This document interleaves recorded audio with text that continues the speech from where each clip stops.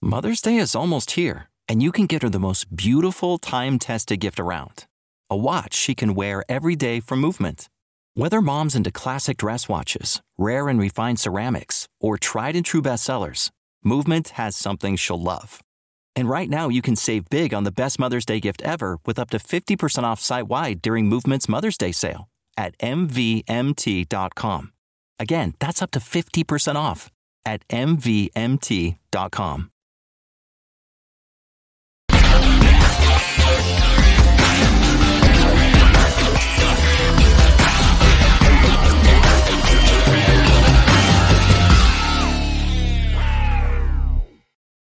Hello, everyone, and welcome to the Riverfront. This is episode number 455 of the world's most dangerous podcast, where we discuss the Cincinnati Reds and occasionally Lance Knicks.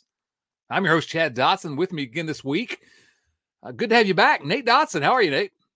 Chad, if I were any better, I would be Pete Davidson's publicist. Oh, yeah, I am wonderful. Living the good life.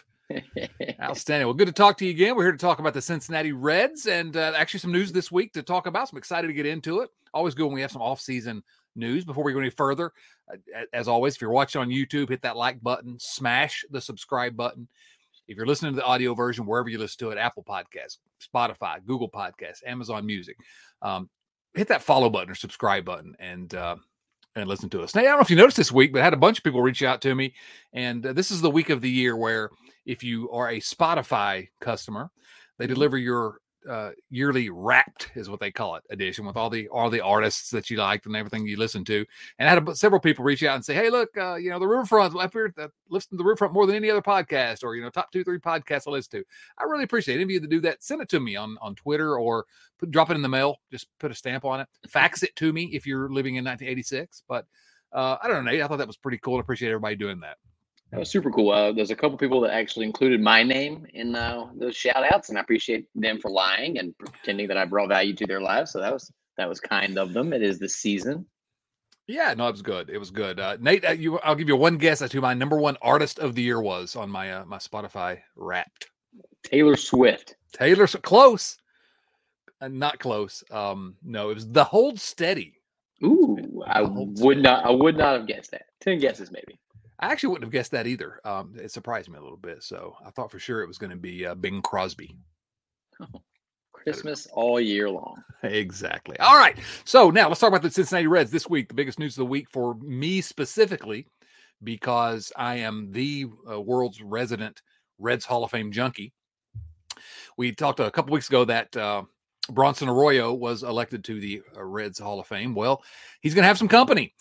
The Reds announced this week that former relief pitcher Danny Graves, former Reds general manager Gabe Paul were selected by the Reds Hall of Fame's Veterans Committee. Now, before we go any further, I got to have my annual complaint or semi-annual complaint. Why in the censored am I not on the Veterans Committee? No one cares about the Reds Hall of Fame more than me. Why am I not on this committee picking these candidates? So I have a couple of just quick thoughts, but Danny Graves and Gabe Paul, frankly, are certainly good candidates, deserving candidates of the Reds Hall of Fame. Do you have any quick and dirty thoughts on those two? Yeah, I was a little bit surprised to see everyone sort of unanimously agreeing that Danny Graves belonged, because I associate him with a pretty impressive period of losing in Cincinnati. Only 2 seasons during his tenure were winning seasons.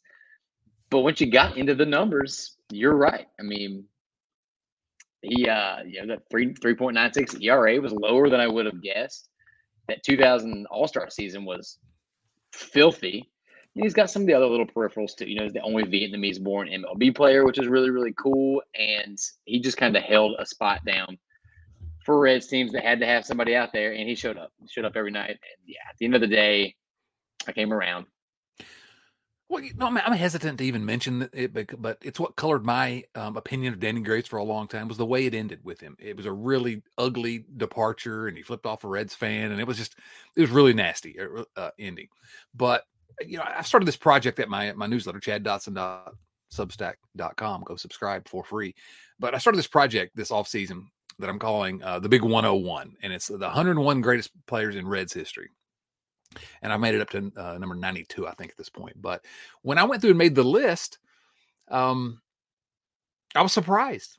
Danny Graves ended up being number 101 on my list. And I was like you, once I started looking into the numbers, I was surprised at how good he was. I mean, 9 seasons with the Reds, all-time saves leader in Cincinnati, far and away the highest total of saves in franchise history. 2-time All-Star.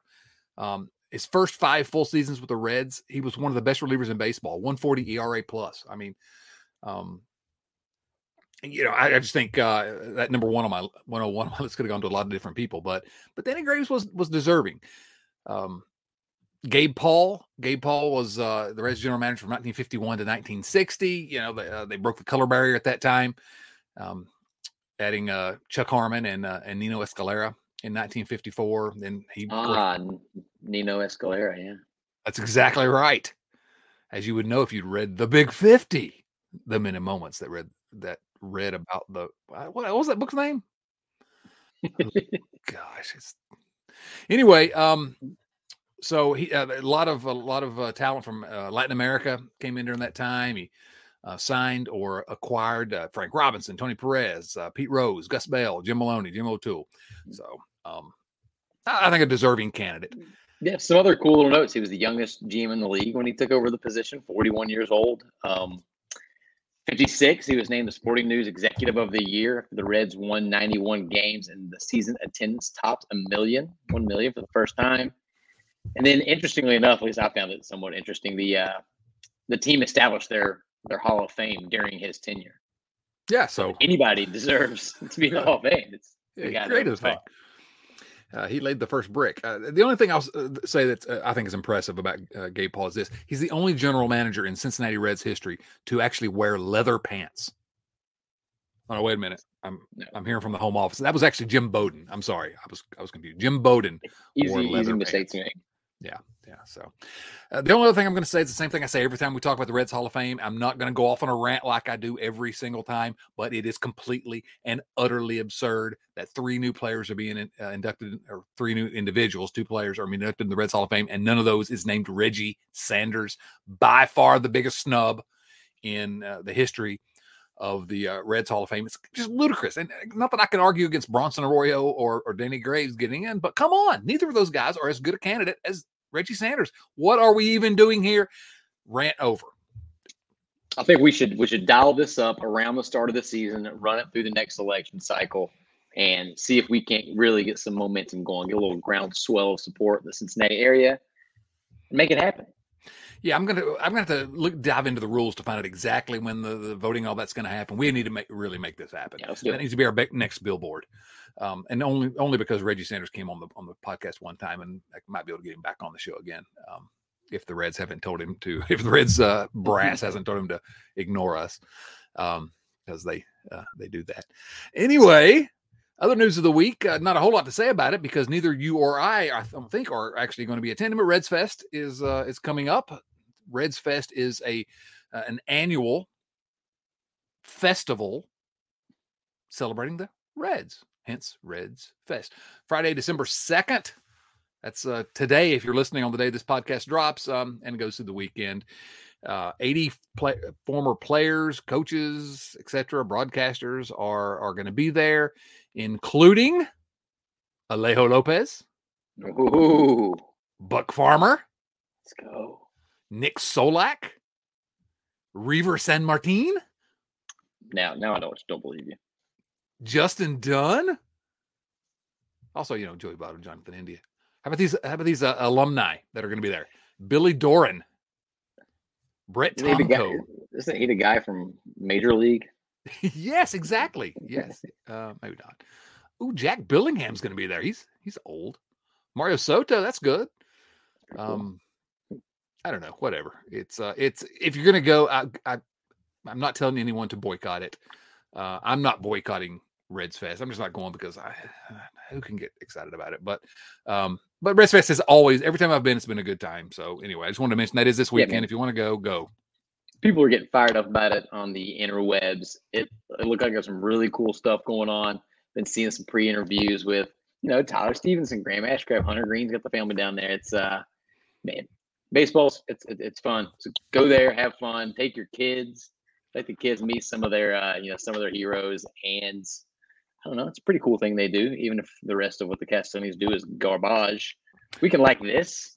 Well, and so much of the proceeds of this go to the Reds Community Fund and charity, and also, I played in the poker. They have a poker tournament for charity every year, and I played in that once. Had a blast, and all the proceeds. Good. I finished in the final 20. I didn't make it to the final table, but I made it. It was probably 150 to start with. I made it to the final 20, so I felt like I was okay. But yeah, and I knocked out former Reds reliever. Gosh, what's that guy's name now? They got a jersey somewhere because they have to give you their jersey if you knock them out. Is it Carlos something? Not Carlos Guevara. No, I don't remember his name anyway. That's ridiculous. But anyway, no, it's good. It is a good time when they knocked you out. I had to give him my underpants. I don't know. That's frame in a beautiful frame on somebody's mantle somewhere. Exactly. All right. So, yeah, Reds Fest, always fun. We mock the Reds often here and say bad things, but not this time. Now, Joey Votto. You remember this guy, Joey Votto? Oh, man. How could I forget? Some great Joey Votto content this week on his Instagram. This week, he had a video of him taking his first swings off of a tee. Very tentative swings, but at least he's got a bat back in his hands. And after that shoulder surgery, he's making his way back. So, yeah, that is what it is. It's not that exciting other than just he's getting better. He no longer has all that contraction on his shoulder. But that's not the biggest Joey Votto news of the week, Nate. What is? What else has Joey been up to? Joey Votto played in his first chess tournament, like an over-the-board chess tournament, not like online, and when I do the chess.com stuff too, and I'm awful at it, but he played in his first chess tournament. Did you see the picture of him at his chess tournament? Yeah. This is the part that I wanted to get into. Yeah. Just a quick recap. Like, first off, Joey's going to have a monster year. I can feel it. I don't know. I got no reason. There's no evidence other than I'm just feeling good that Joey's going to have a big year. But second, can we just get a little vibe check? Get a little vibe check going on Joey Votto? I mean, even his fit while he was taking cuts on that IG post was solid. Orange little winter cap, rolled up jeans, looking mad comfortable. But then that chest tourney outfit, man. The glasses, suspenders, the tie, the lumberjack beard going, man. Like, we do not deserve Joey Votto. We just don't, and I dread the day. Yeah, I dread when he's not with us as an active player anymore. If you haven't seen the picture, go look at just Google Joey Votto chess tournament. It'll come. It's just an amazing picture. I've already sent it off to the lab to get it framed. I'm gonna hang it here in my office. But the beard is looking really strong. You know what? I think I've decided that I'm going to grow a little playoff beard with Joey. Oh, I will shave my beard whenever Joey Votto shaves his, or my relationship depends on it. Okay, which is understandable. I hope you do that because you're right. It's a fantastic beard, and I'm jealous of it every time I see it. So the chess tournament, just quickly, Joey Votto. Well, he lost in his chess tournament. He lost to a 9-year-old. Which I would too. I'm not making fun of him. Chess is hard. I love it. I love chess, but it's hard. He lost to a 9-year-old. Can you imagine a 9-year-old that beats Joey Votto? That's got to be great. I want to know if the 9-year-old knew who he was while they were playing. Also, I can't think of a single other professional athlete that puts himself out there in that way. Everybody's so concerned with their brand that they would never do something like this, especially if they're going to get demolished by a prepubescent child. Right. But Joey didn't care, man. He was out there. He was honest about it. He looked amazing. Yeah.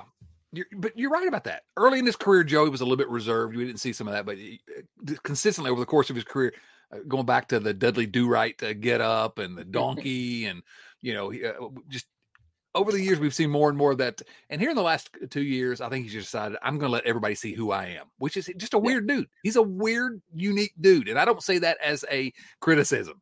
He's just Yeah, I mean, he's himself, and he loves who he is now, and really, you're right. Who else is going to have part of their brand dressing up like that and losing to a 9-year-old in a chess tournament and letting the world know about it? I love it. I love everything about Joey Votto. He is, stunts like this have nothing to do with baseball. But at the end of the day, he's going to end up being the guy that I say is my favorite player of all time. I've always said it's Barry Larkin, but I just, I don't know. No players with careers like his, like they don't endear themselves to you more in the last few years of their career. It's always what they did early on in their prime. That's true, actually. That's and interesting. Then you live with him, so you last few pretty rough. He has found a way to take what may end up being a couple down statistical years and turn them into maybe my favorite Joey Votto years of his entire career. And how does he even do that? I mean, that's just not something you see. I don't know. I love it. I am just, thank you, Joey Votto, for being Joey Votto. All right, other news of the week. Actually, before we do that, before we get off of Joey's chess tournament, we did have our first viewer mail question of the week was about this. So let's go ahead and answer the first one. This question comes from our buddy Rich Thompson. These viewer mail questions, as always, come from our friends at patreon.com/RiverfrontCincy. That's patreon.com/RiverfrontCincy, where you too can support the podcast. Gentlemen, I recently read that Joey Votto entered his first chess tournament and got knocked out by a 9-year-old. With that said, how do you think Joey will respond moving forward with his chess career ambitions after being humbled by a preteen? Will he go down as an obscure, less than memorable / unremarkable chess player who only played on Sunday afternoons in local parks, or will he rebound and become a grand master? What do you think, Nate? You got any thoughts about Joey's future chess career possibilities? If Joey Votto wants to become a grandmaster, if he sets his mind to becoming a grandmaster, I'm not going to tell him it's not going to happen. I'm not going to doubt the guy, especially when he comes out and hits 40-plus bombs this year. So, I mean, he can do anything. Joey Votto can do absolutely anything, and there's just no question about it. So, yeah, we're counting on him being an international grandmaster. Joey Votto there. If you're watching on YouTube, is there? You can see the picture of Joey Votto with the beard and the suspenders and the tie. That's him at the chess tournament. Oh, that's glorious. I have it on good authority. That's also Carlos Guevara. They're beside him, behind him a little bit. Was it? Oh, let's go back to the picture. Is that Carlos? That can't figure out how to. TMZ said it's Carlos. He's checking out the open bar. He got a hat, a Reds cap on, looks like, but he can't figure out how to connect it at the back. Or you got what is that? A ponytail, maybe? I can't tell if just somebody that can't figure out how to connect the bat in the back or the hat. Speaking of Carlos, real quick, not baseball related, but I think he just had another child. So congratulations to Carlos. Really? All this on the Twitters when the only time Twitter was worthwhile. So congrats, Carlos. Congrats to your family. Glad everybody's healthy and safe. That's awesome, brother. I've largely been away from Twitter in recent weeks, and so I hadn't seen that. Yeah, congratulations, Carlos. Really happy for you. All right, so other news of the week, and just we'll kind of run through these pretty quickly because there's not a whole lot to say about him necessarily. Aristides Aquino, our friend, former outfielder, he signed with the Chunichi Dragons of the Japanese league, $1.2 million, 1-year deal. With also a signing bonus of $300,000. So $1.5 million for Aristides Aquino. Good luck to you. Godspeed, Aristides. I hope you do well. I hope you throw out lots of Japanese players at the plate, not because they're Japanese, but just because mostly that's who you're going to be playing against. All right, I don't even know what I'm saying there, but I hope you keep doing what you're doing. Yeah, I kind of got out on a ledge there. I didn't know how to escape. I don't know what I'm talking about here. You know what I mean? Good Lord. It's like I'm sitting here playing cards with my brother's kids or something. You nerve-wracking sons of. Anyway, cracking me up.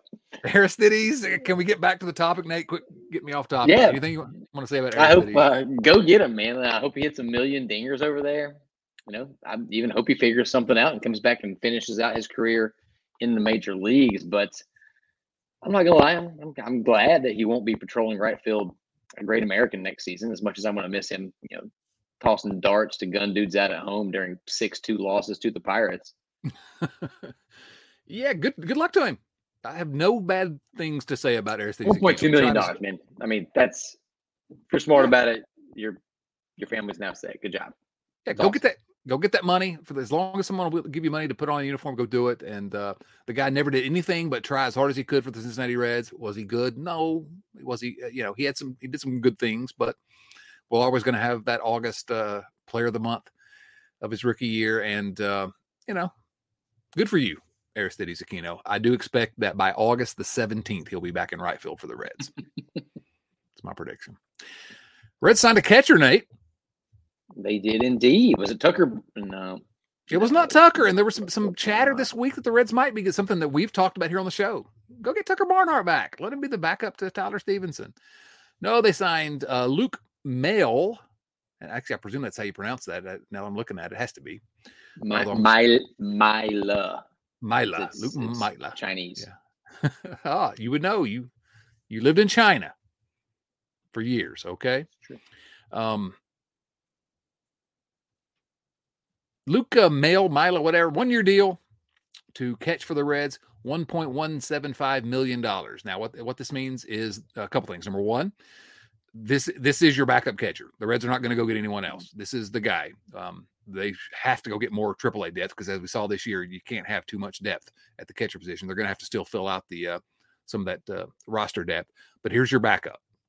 The other thing is it continues a long tradition of the Cincinnati Reds signing local guys. Mm-hmm. Maile is Covington Catholic High School and University of Kentucky. And, is he good? No. Is he a legitimate big league backup catcher? Yeah, I think so. And so, what more are you going to say about a backup catcher? I don't object to it. Probably better than the backups they had last year. And so there you go. The Reds are a 99-loss team now. Yeah. Just in a vacuum, he's posted a positive WAR 4 of his 7 seasons. He's probably better than most backup catchers in the league. So any way you shake a stick at it, he's better than every non-Tyler Stevenson option they trotted out last year. Sure. No question. He can't hit very well. That's why he is a backup catcher. Right. So, I think that, it's not going to make the Reds a playoff team, but it does make the team better at that position than they were at any point last season. Yeah. Decent arm. Again, nothing to criticize, nothing to be extremely happy about. It doesn't really move the needle, but you got to sign a backup catcher. You can do worse. I'm sorry, man. If you got a picture of yourself as a child wearing a Reds uniform, sign me up. Yeah, absolutely. We want all those guys. So we'll be rooting hard for him.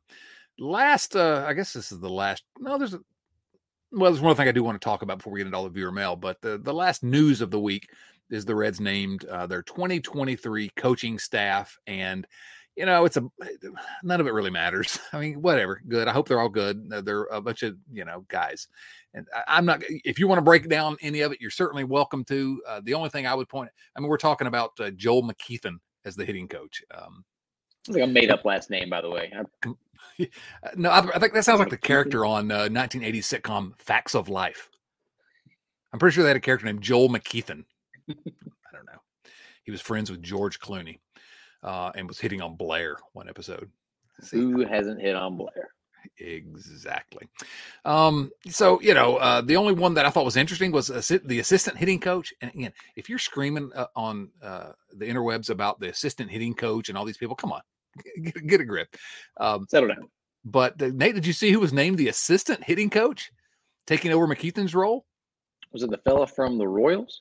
No, it was the fellow from the Pittsburgh Steelers. Oh, that's right. Terry Bradshaw. Hall of Famer. Hall of Famer. Also star of the major motion picture Failure to Launch. A major motion picture actor. Yes.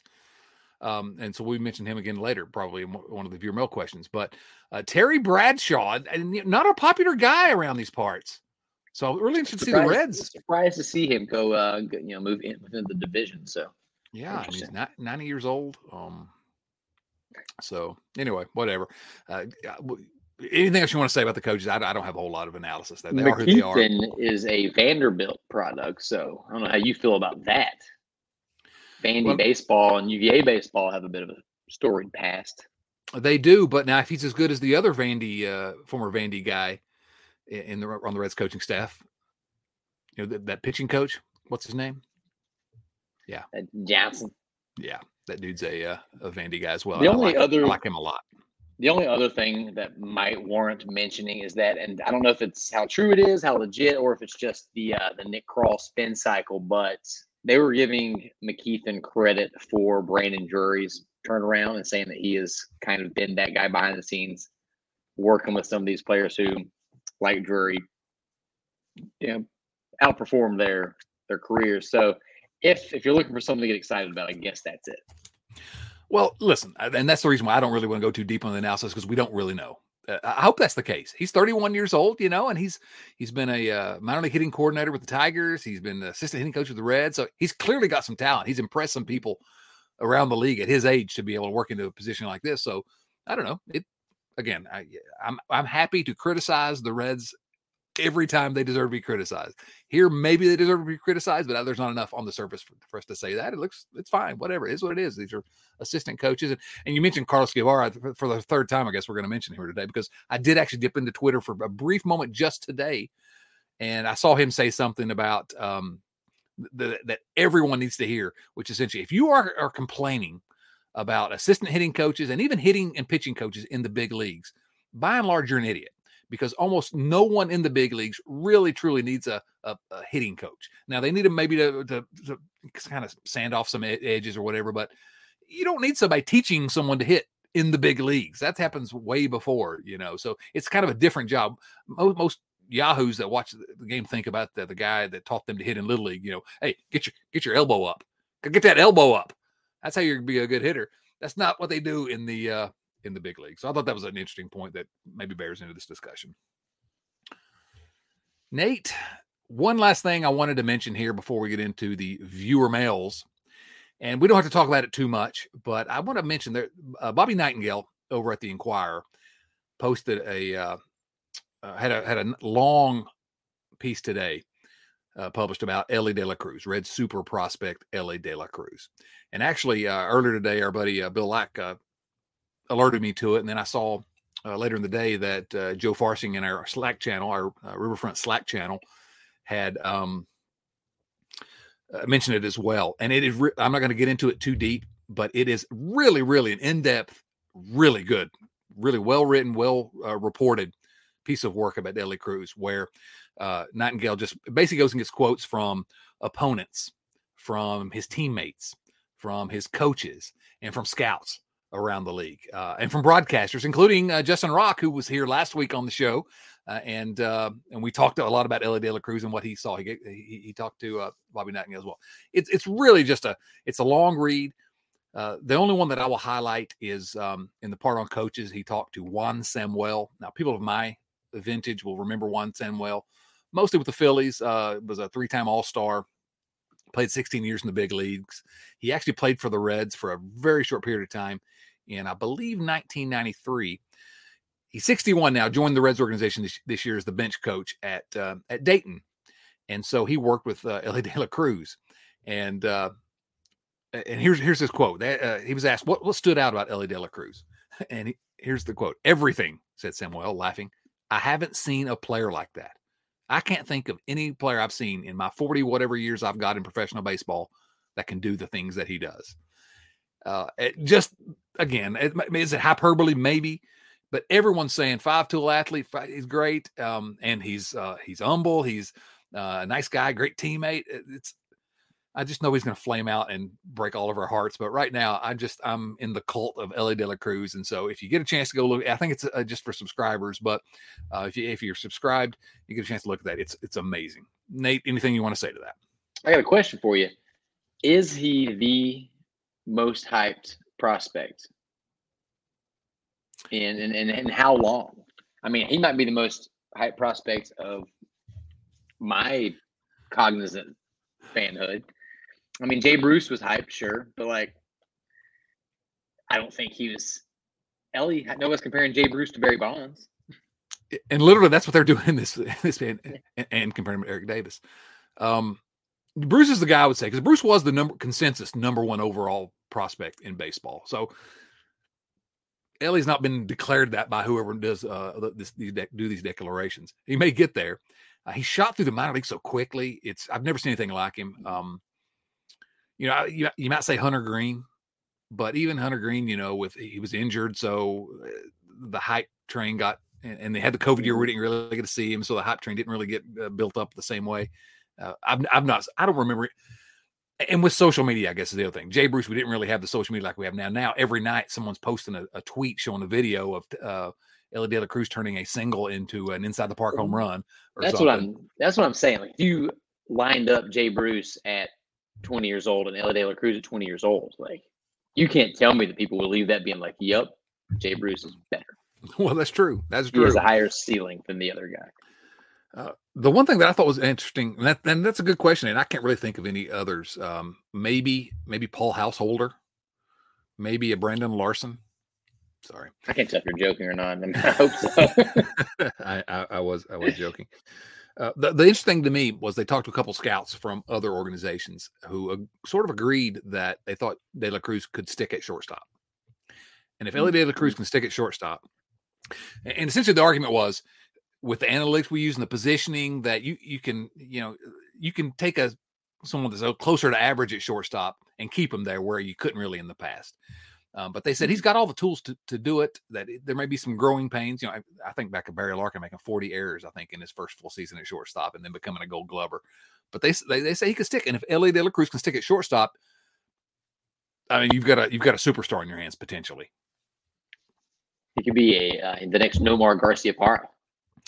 Oh, no, man. From your mouth to God's ears. Nomar. All right, Nate, you want to answer some viewer mail questions?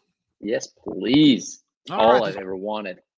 These questions, again, come from our friends at patreon.com/riverfrontcincy.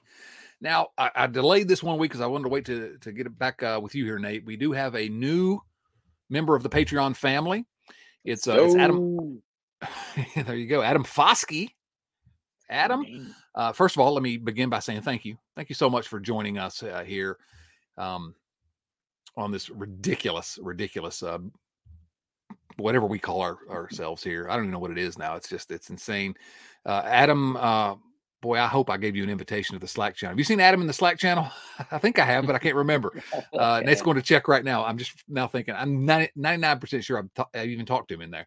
But anyway, so part of what happens when you join the crew here is you get a shout out, and you get, if you sign up at a certain level, and you also get a position on the Beer League softball team, the Riverfront's Beer League softball team. So I've already said thank you, and I'll say thank you again, Adam. But Nate, we got to come up with a position for Adam on the Beer League softball team. Any thoughts off the top of your head?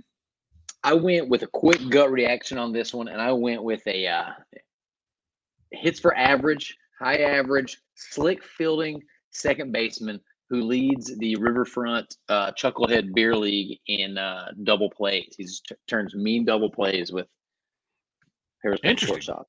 Interesting. That's what I got. Well, I hear the name Adam. 790 on base percentage. Oh, now that's not bad. That's not, even for a Beer League softball team, that's not bad. I was thinking middle infield as well. I couldn't decide where I was going, but I was going to say I was leaning towards a utility middle infielder. You can play shortstop, play second, but I think I like what you've got there. Slick fielder, maybe even in the Brandon Phillips mold in some ways. Would you think that? I like that, but I'm not going to welcome someone into the Patreon family and then be like, also, you're a utility man. We'll see where you end up. That's true. Although, all right. Well, so Adam, thank you. You're our new second baseman. Whoever we've given second base to in the past, sorry, you've been replaced. And in that spirit, we have a question from Rex Scott. Rex asks this: Chad and Nate, can we get a whole roster review of the Beer League softball team? Have you moved anyone from their original roster spot? Who makes up the coaching staff? What's the name of our team? Okay, first of all, about the roster spots, we really should have been keeping track of this all along. We may have to, in the Slack channel or something, everybody's going to contribute what their position was, because I haven't been. We say it, and then we, take another drink and move on. So, any thoughts about that part of it, Nate? I think that it would be a really, really fun gimmick for our monthly Patreon hang. We get on there, we hash it out. I also think that at this point we might need an entire league, not just one team. So well, this was like some round robin situation. Our roster's getting kind of full, which is a good thing. But we've given out every position a few times. Who the coaching? To me, the coach. I'm the coach, and Bill Lack and Chris Garber as well. Nate, you can decide whether you want to be a player coach because you're young enough that you can get in the game. I'm past that time. I'm the drinking coach. Okay, you're the drinking coach, and you spent plenty of time behind a bar. So, and I mean in the alley behind a bar. We don't want to talk about those days. It was not a good time in his life. Started out in front of the bar. Yeah. And what's the name of our team? I hadn't really thought. I just assumed we were the Riverfront. But there's got to be a better name than just the Riverfront. What do you think, Nate? I just called us the Chuckleheads, and I don't think that should be the Riverfront Chuckleheads. Though it is appropriate. So we'll hash this out on the next Patreon hangout. Yeah, and we need to get that scheduled, Nate. So let's not forget to do that. And are we sure it's not Patreon? It might be Patreon. I've only ever read it. I'm going with Patreon from now on. Saint Patreon. I think there's a holiday for him. All right. Next question on our yes, our viewer mail question. Nate, you want to take this question because I'm not sure I quite understand the question from your buddy Joe. Do you see it there? Joe Farsing, co-host with Nate of the Riverfront Bengals show. Boom, which is dope, and you should all watch it. It is. It's fantastic. It's better every week. If you're not subscribed, what are you even doing with your life? It's amazing. Ridiculous. And the Bengals are actually good. So Joe's question is just this. Q. What does that mean? He just put a Q. It's got me a little worried. I just want to reassure Joe that there's nothing nefarious going down at the pizza restaurant. Well, that was my first question. Nothing nefarious at all. Is he trying to start some kind of a conspiracy theory group here within the Riverfront family? Got to keep an eye on him. Pizza. Just pizza. Oh my goodness. I worry that have you talked to him in the last few hours? I have not. Because I hope he didn't, collapse after typing the first letter of his question and he's laying on his the floor of his office or something. Could be a cry for help. Could be. Joe, I don't know how to answer your question, but no conspiracy theories here, pal. Next question comes from Rex Scott. Wait, we already heard that name. Rex says this. Yes, I am brazenly asking 2 questions. How dare you, Rex Scott? What a guy. Dare you? What possessed Chad to tweet recently that Undercover Brother was a great movie? That is the only movie in my life that I've walked out on because it was so pointless and stupid. What was it about that insipid film that caused Chad to sing its praises on a social media platform? I laughed out loud when I read this question. So I don't think that history is going to agree with whatever your take ends up being on this, Chad. But I can say that I fondly remember my big bro just liberally passing out fist bumps and telling me that I've got soul for a season of his life. It's true. So, for that reason alone, it's a perfectly fine film. Here's all I got to say. First of all, I did not say it was a great movie. I said it was the most underrated movie of all time, and which is also hyperbole. The other things I have to say is this. Number one, solid. You mess with the fro, you got to go. Oh, my goodness. Knock, knock. Who's there? Kung. Kung who? Kung Fu. Just the most amazing. Eddie Griffin as Undercover Brother. It's just glorious. It's the funniest movie. It's not the funniest movie ever. It's not even close to the funniest movie ever. But there was a certain moment where I watched that with a bunch of guys and we just thought it was the funniest thing ever. And so I rewatched it recently, if you can believe that. And you got soul. You got soul. I don't have soul, but that movie's still funny. Sorry, Rex. You're just gonna have to deal with it. How dare you walk out on Undercover Brother? You ever walked out of a movie, Nate, in the middle of the night? One movie in my life. Really? What was it? And it was the Nightmare Before Christmas. Really? That's a well-regarded movie.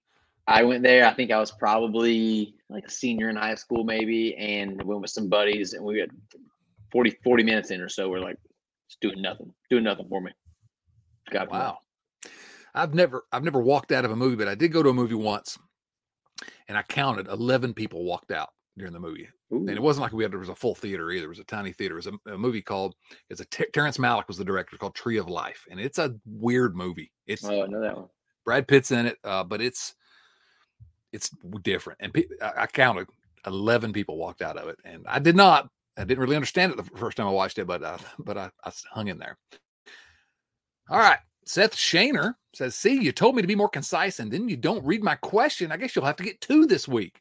First of all, yeah, we did skip Seth's question last week. But, Nate, what are we have to do something administratively about everyone just flouting the rules and asking more than one question. This is twice already this week. What's the punishment? Calling us out. Rex was right. He's being very, very brazen. We need to. The inmates are running the asylum. That's all. They are. They are getting way more brazen. It's not good. Seth asks this. First, I'm sure you've talked about the $30 million influx of cash the Reds are getting. I have not, and what he's what he has talked, because I was waiting for this question to discuss it. Disney paid Major League Baseball $900 million is to pay them this week for the remainder of the Major League Baseball's advanced media money. Essentially, the BAMTech is what they call it. MLB.TV, all that kind of infrastructure. They sold it to Disney some time back. This is the final 15% of it. So now MLB owns none of that. So it's $900 million. Each team gets $30 million of that, which means the Reds are getting an influx of $30 million. And which, let me finish this question and before I make my dumb joke. I read that the Players Association will be monitoring what clubs do with the money. Is there any more glaring indicator of the owner's power than the fact that the players really can't do anything about what money is spent? Well, the owners do have all the power. I think you're right, Seth. What's going to happen with this money? What's going to happen with it? Nothing. It's going to go in. It's going to go into, they'll tell you maybe they're investing it in, I don't know what they're not going to tell you anything. Actually, they're not going to say a word about it. And you're never going to see that actually get spent on at least not this year. So where does it go? Goes to the bottom line, I guess. Nate? I don't really want to go too much deeper into this. agree. We harp on this exact issue within our respective fandom just about every episode. So I don't think we're breaking any ground for any listeners here, but I just want to say I get people choosing to be optimistic and get excited. This is sports. It's entertainment. It's supposed to be fun. But this blind faith and excuse making for ownership is pretty frustrating to watch. If I wasn't on Twitter, I would never hear about it. So I'm actually at fault here. Just don't get on Twitter. But yeah, it's not going to go to the team. All we're going to do is go in with no expectations and hope the 2023 Reds make a Gordon Bombay-esque Mighty Ducks run and capture the title. Yes, cannot wait to watch the movie about their 2023 Reds season. It's gonna be amazing. Yeah, that's all I want to say about that. That's thanks for the question, but the money stuff bums me out. So his second question, which is the question from last week, he says, "Greetings from Hollywood Studios." Are you still at Hollywood Studios? You were last week and still this week, Seth Shaner? He said, with that in mind, what's the most roller coaster season you can recall? Mine might be 2006, he says. So, first of all, Nate, do you like roller coasters? I want to know if Seth is stuck at Hollywood Studios. Ooh. Can he come home? Is he on the Tower of Terror? Is he trapped forever? I do like roller coasters, except the one time when I was a little hungover. And me and the better half made a pit stop at Six Flags. And let me tell you, 3 roller coasters in, and I was ready to admit that it was a bad decision. Oh, the roller coaster was a bad choice. It's so damn hot. Milk was a bad choice. All right, I love roller coasters. Absolutely adore them. That's all I'm going to say. The most roller coaster season, that's a tough question because how you define that. But I think Seth suggests 2006, and I started thinking about it. And I couldn't come up with any better than that 2006 season. That was we talk about irrational optimism. Maybe that was a year that I was really all in on the Reds. I thought this is going to be the year. They had an offense that I just thought was going to score boatloads of run, and all they needed was a pitching staff to kind of be okay. They had, they had a Bronson Arroyo and Aaron Harang, a great top 2, frankly, at that time. And then after that, they had a guy named Eric Milton, Elizardo Ramirez, Brandon Clausen, Kyle Loesch. So the pitching wasn't good, but the hitting was so good But I thought this is a team that has a chance. And then, they started out pretty well. Let's see here. The hitters on that team, before I go into what happened that season in terms of the schedule, Adam Dunn, King Griffey Jr., Austin Kearns in the outfield. Young Edwin Encarnacion had a really good year that year in 117 games, 276 average, 359 on base, hit 15 homers. Felipe Lopez was at short. Former Reds All-Star Felipe Lopez. Young Brandon Phillips, 25 years old. First baseman Scotty Hatteberg. So a really, really kind of fun team. Ryan Friel was on that team, played in 132 games. Just a lot of fun. They finished the season 80-82, but they started out well. They were spent 23 days in first place. They as late as August 24th, they were in first place. But then they finished the season, and they were as many as 12 games over 500. They finished the season 2 games under 500. And in third place, they just absolutely fell off a cliff at the end. So I don't know if it was a roller coaster, but it was definitely highs and lows, peaks and valleys within one season. And it was a fun season for a long time because I had convinced myself by August that finally the Reds are, and it had only been 7 years only since the 99 team that was in the race. But I thought, here we go. We got a good team. And then it ended with just incredible disappointment. So, Nate, any thoughts about that team or any other? I will submit for the committee's approval 2010. They weren't exactly expected to run away with the division by any means. And then halfway through the year, they're playing pretty well. We had a big giant brawl against the Cardinals. I think they got swept in a 4-game set. And then they just stormed through the second half. It leads us to Jay Bruce's walk-off of Klitschmas, and which leads to a playoff berth and the most exciting time of my entire Reds fanhood. And then they get no hit in the playoffs. There you go. Then up, down. Go to Cincinnati for a home playoff game, which was also the most up that I've ever been in Cincinnati. The place was rocking. It was electric, just to lose and get swept. That is a roller coaster, my friend. That is a roller coaster. The other LaRue got spiked in the head by Johnny Cueto. It was Jim Edmonds was involved. Oh gosh, Jimmy There's Edmonds. a lot going on. Arch nemesis of the Riverfront podcast, Jimmy Edmonds. The other one that I would maybe mention just very quickly would probably be actually 1990 is one that comes to mind because they start out 9-0, and they are wire to wire, so you wouldn't think that's a roller coaster. But if you remember, August and September, the Reds were, I don't know, the Reds were not playing well going into the playoffs. They were really kind of bad, so, especially the last couple of weeks of the season. And so the expectations coming out, the Reds going to the playoffs, but I don't think there were many expectations at all because of how poorly they've been playing it down the stretch. And then, of course, the great playoffs. So up, down, up. That's a good fun question. Next question comes from James Urban. James says, what's the greatest Christmas movie of all time?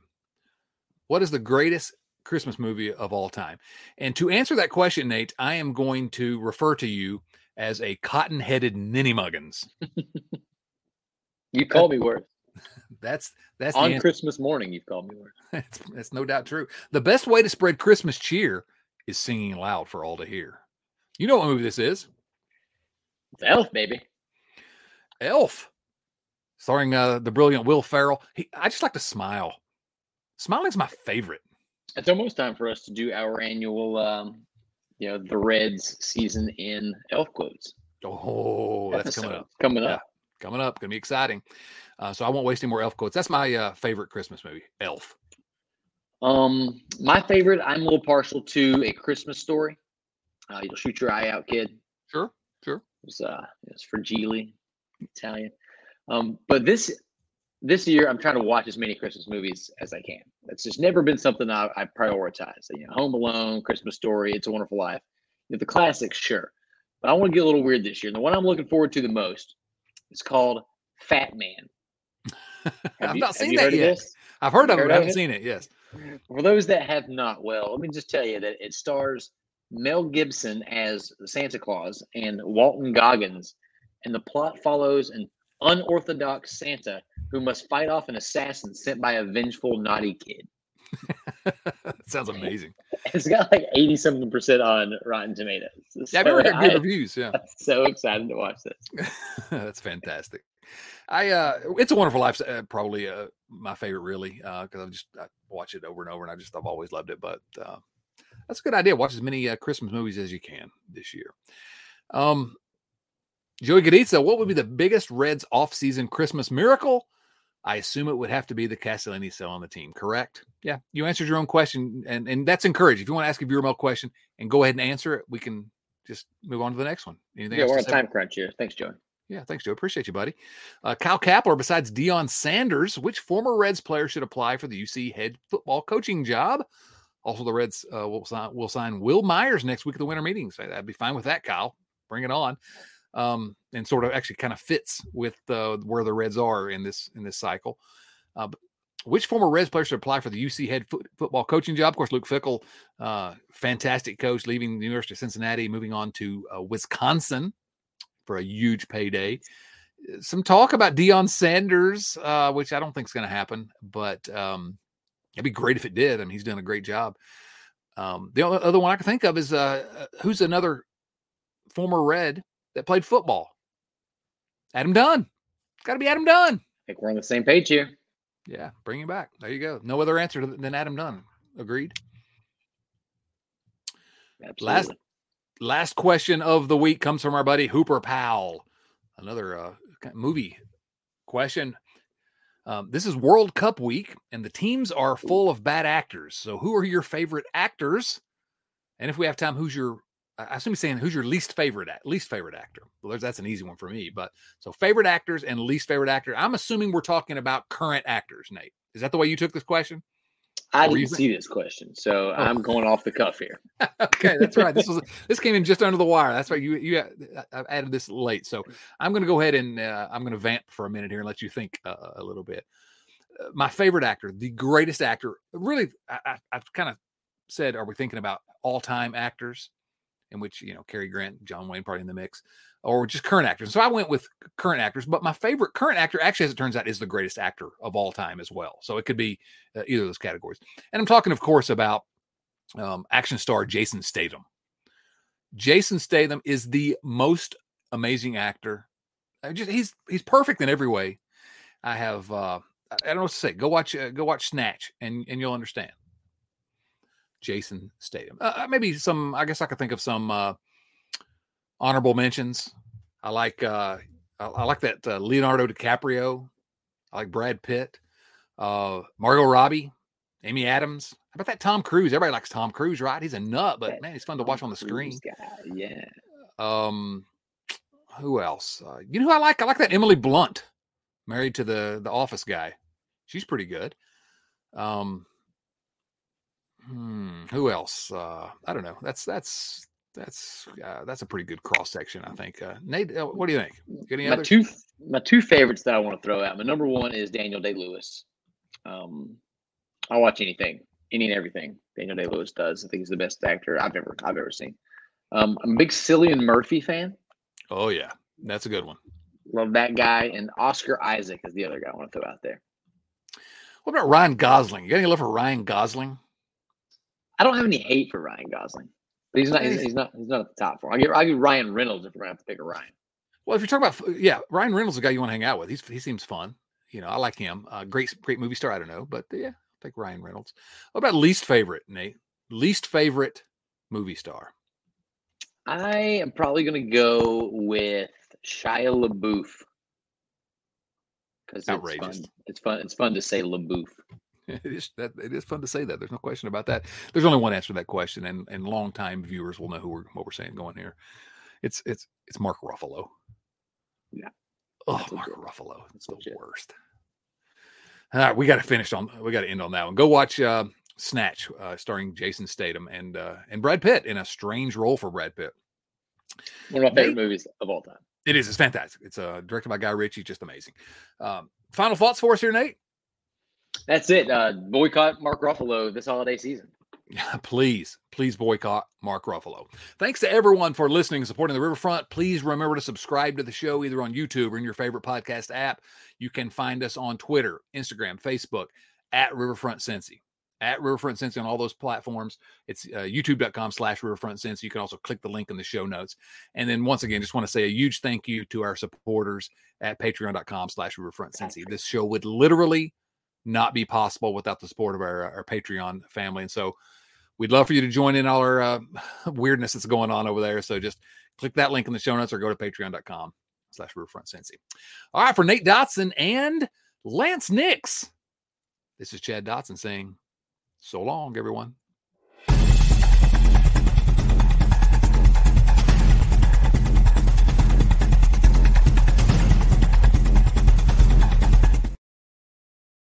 Mother's Day is almost here, and you can get her the most beautiful time-tested gift around. A watch she can wear every day from Movement. Whether mom's into classic dress watches, rare and refined ceramics, or tried-and-true bestsellers, Movement has something she'll love. And right now, you can save big on the best Mother's Day gift ever with up to 50% off site-wide during Movement's Mother's Day sale at MVMT.com. Again, that's up to 50% off at MVMT.com. Save big money on exterior wall lights. Now at Menards. Find your style with Patriot Lighting. Exterior lights enhance the look of your home. Choose from over 50 options from Patriot Lighting. Now through May 19th, get $10 instant savings on a single qualifying purchase of $100 or more on in-stock outdoor wall lights. Check out our entire selection of outdoor lights and see the rest of our deals happening now on Menards.com. Save big